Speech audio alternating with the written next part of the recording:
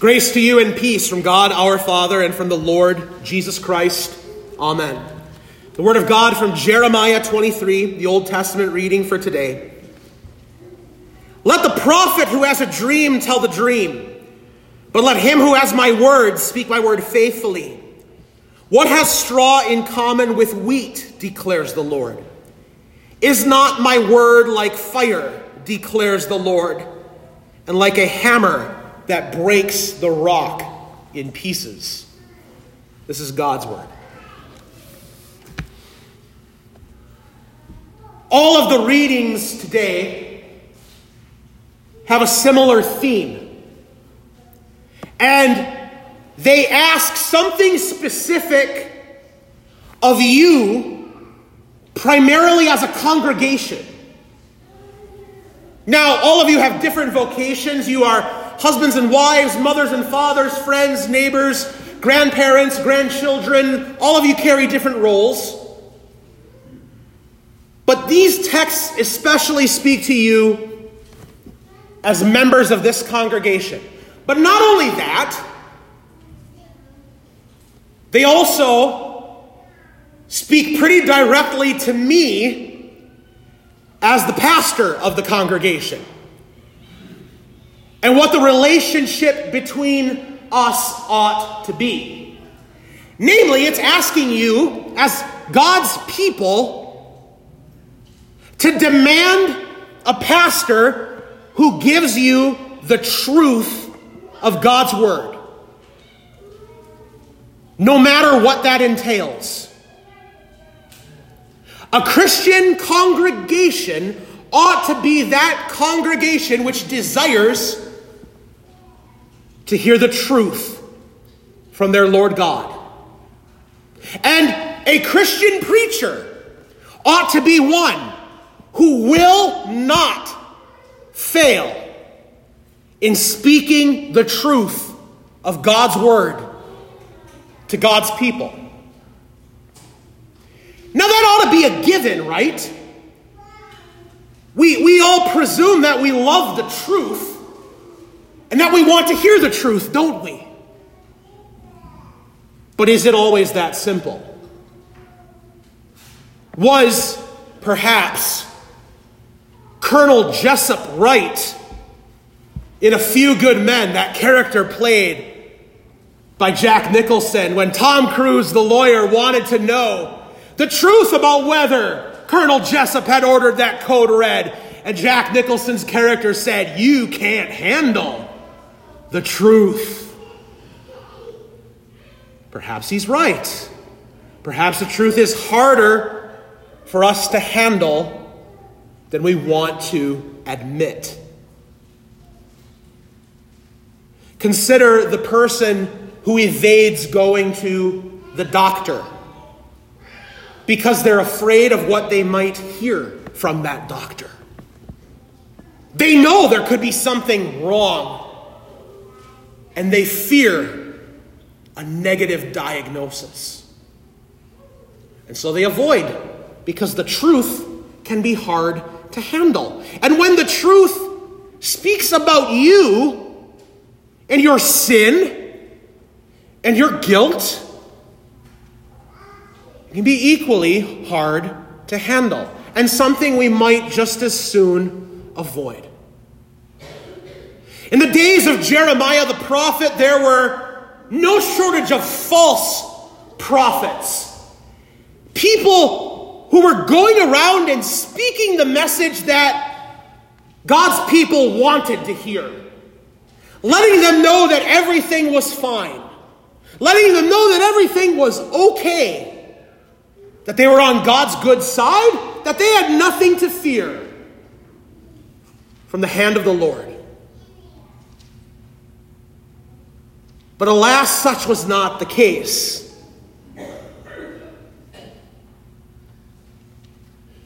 They made people comfortable when what they needed to hear was the message of repentance. They needed to hear that sin is indeed sin. They needed to hear that God's word does not lie. I will be the first to admit and confess my guilt as a preacher that I get intimidated about the things that I know I have to say because I know they might make some people uncomfortable. And that's unfortunate because that's exactly what the Word of God is supposed to do. So I beg your forgiveness as a congregation for any time I have failed to deliver you the truth of God's Word in its fullness. And likewise, I forgive you for any time you as a congregation have not wanted to hear that Word in its fullness. To be the church of God today in this world, we cannot and must not shrink away from the Word of God. Even when it says uncomfortable things about who we are. Even when it tells us that we are filled with pride, that we are filled with shame, that we are filled with guilt, that though we try to excuse the way we live our lives, they can't be justified. Our attitudes towards so many different things, and we know there are things that divide us as the people of God, that divide the people of God as a whole. The fact that there are so many Christian denominations out there exhibit just how divided we are as the people of God. And it's tempting to just say, you know what, we can't really know the truth. We can't really know the truth because there's so many different people saying different things. But I would remind you of this, dear fellow Christians, that God's word does not contradict itself. So when God's word talks about, for example, the Lord's Supper, and we as God's people believe it is the true body and blood of Christ given to us, other Christians don't believe that. But you know what? Those are not just two valid opinions on the matter. One of them must be the truth, and the other must be false.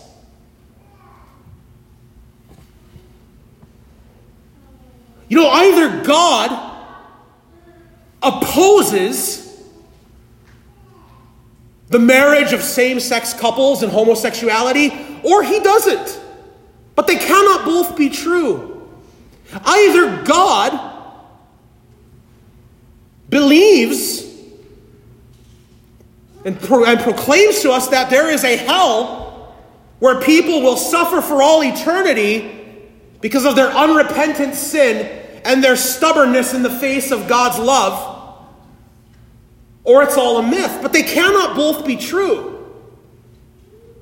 The congregation of God's people needs to be a place where we hold fast to God's word, no matter what it might say to us, no matter how uncomfortable it might make us feel. In fact, the Lord God calls his word in our text today a hammer. A hammer that breaks the rock into pieces. I don't know if you've ever struck yourself with a hammer. It's not pleasant. It is even more unpleasant when the hammer of God's word strikes the stony ground of your heart to convict you of sin and call you to repentance. But here's the thing about a hammer. And though God does not use this image in the prophet Jeremiah, we know it to be true. A hammer does not just serve the purpose of breaking down and doing demolition, but a hammer can also be used to build. And just as God's word, his word that confronts us and convicts us and makes us uncomfortable, acts as a hammer to break down, so the word of the gospel of forgiveness of sins builds us up into a new creation. God's word exists to break down sin and build you as a new creation in Jesus Christ. More than that, we believe and we confess with the Apostle John and his gospel that the word of God gives you Jesus himself, for they are one and the same. He is the word that became flesh and dwelt among us. We cannot and must not shrink away from the word. Because if we shrink away from the word, we shrink away from Jesus. We must be a congregation built on the word, and preachers committed to proclaiming the word. God grant us the strength and the conviction to stand on his holy word today and always. To, as Jesus reminded us in our gospel, to beware of false prophets who come to you in sheep's clothing. I would urge you this morning, do not ever take for granted something you hear from this pulpit just because I'm the one who speaks it to you, or any other preacher should come in this pulpit and preach to you. Know the word of God. We've been studying the book of Acts in our Thursday Bible study, and we read in Acts 17 a couple weeks ago about the Berean Christians who heard St. Paul preach to them and examined the scriptures when they heard what he told them about Jesus Christ and his death and resurrection. Did they take what Paul said at face value? No. They went to their Bibles, their Old Testaments. They examined the scriptures to see if what Paul said was true. And you know what? If we are pastor and congregation and individual Christians who are rooted and built on the Word of God, studying the Word of God, proclaiming the Word of God, and receiving all that God gives us through His Word, then thanks be to God, we will be exactly the church that God desires us to be. Dear friends in Jesus, hold fast to the Word that is indeed a hammer, the Word that indeed breaks down and destroys sinful pride. And hold fast as well to the word that proclaims that Christ has died for you and eternal life is for you. And all his gifts are this day for you. Amen. The peace of God which passes all understanding, keep your hearts and minds in Christ Jesus. Amen.